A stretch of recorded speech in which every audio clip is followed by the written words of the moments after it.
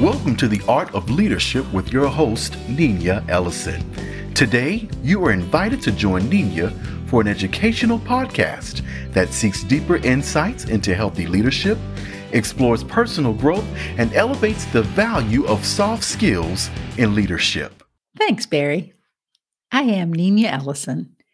And in my last podcast, I spoke about work relationships with those we care about and knowing when it's time to part ways, to move on from one job to another, recognizing that it takes both the heart and the head to navigate this time well. So this week, let's discuss this idea that at some point you will become aware that someone on your team, someone you work with, is ready to leave. Like this resignation letter. To whom it may concern, over the past 12 months, I have loyally served this corporation as a store associate. Through good times and bad, I have stood beside my company and have not faltered. I have helped countless customers, worked innumerable hours, and befriended more than a few of you during this time. Thus, it's with a heavy heart that I must inform you of my impending resignation. And though we may never meet again on this earth, friends and colleagues, I know I will always be with you in spirit, and I will never forget the people I have met and the challenges I have encountered along the way. And may we, in some distant future line, be reunited in that great office supply store in the sky to sell office supplies happily there for all eternity to come. So a little humor in a resignation, or perhaps this resignation. To whom it may concern, I'm quitting to pursue my dream of not working here. Yes, you might be more ready for them to leave than they are. And it might be a great time for relationships to end, to have closure, but most likely, it's terrible timing for your colleague to resign, for the team to be short-staffed. How do you, as a leader, develop the kind of culture where leave-taking becomes a positive thing? Because one thing we know that is consistent in our lives at work is that fellow leaders and team members are always going to leave. It's common knowledge that great leaders begin with the end in mind. And on this topic, I see so much wisdom in valuing the time you have with an employee, because in the end, leaders, colleagues, team members will not stay forever.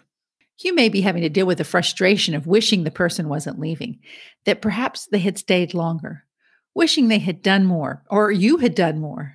Maybe wishing that they weren't taking the talents from the organization that you poured into them so that they could grow and develop.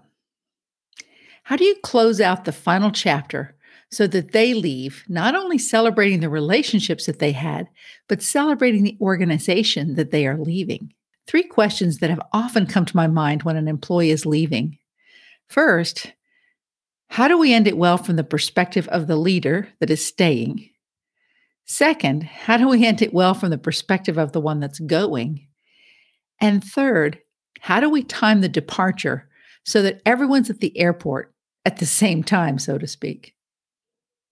When I ask these questions, it reminds me that every time someone leaves a company or an organization, there are 2 perspectives to keep in mind: the one who is leaving and the ones who are staying.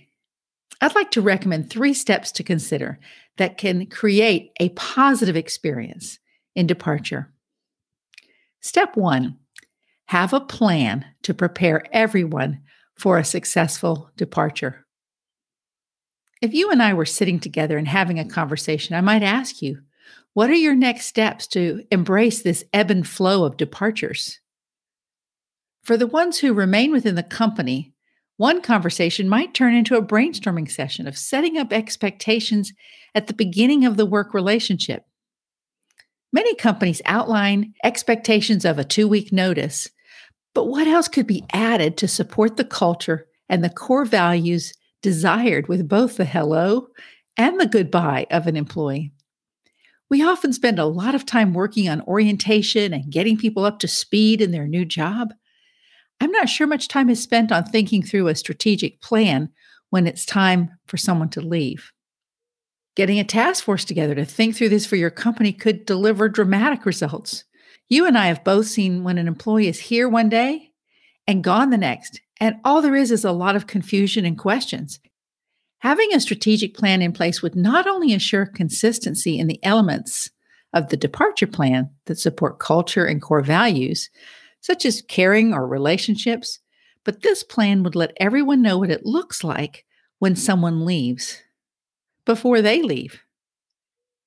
On the other hand, if I was sitting with you as the one who is leaving a place of employment, our conversation might turn into affirming your own core values, asking what do you want to stand for as you come and as you leave a workplace. What I'm recommending is that we consider a plan that goes beyond the technical questions of the time of departure, and we think through all the travel preparation questions needed. How are we going to say goodbye? Does everyone have what they need? Does everyone know the plan? Preparation for leaving can make all the difference. So, step 2, recognize that departure is not an event, but a process. The leadership framework that I have used for years in support of the delivery of excellence is all about process. I call it RAFT, and this solution-based structure supports consistency in so many areas of work. The R stands for meaningful relationships. The A, accountability, and in particular, mutual accountability. The F stands for focus, and the T stands for thought. So let's look at each one of those and think, how can this help us as we think about the process for departure from work? So relationships. This is a time of closure, so you would want to focus on what meaningful relationships need to end well. Different people need different kinds of goodbyes, but the process for saying goodbye is important. In our virtual world, goodbyes can be just as effective as face-to-face.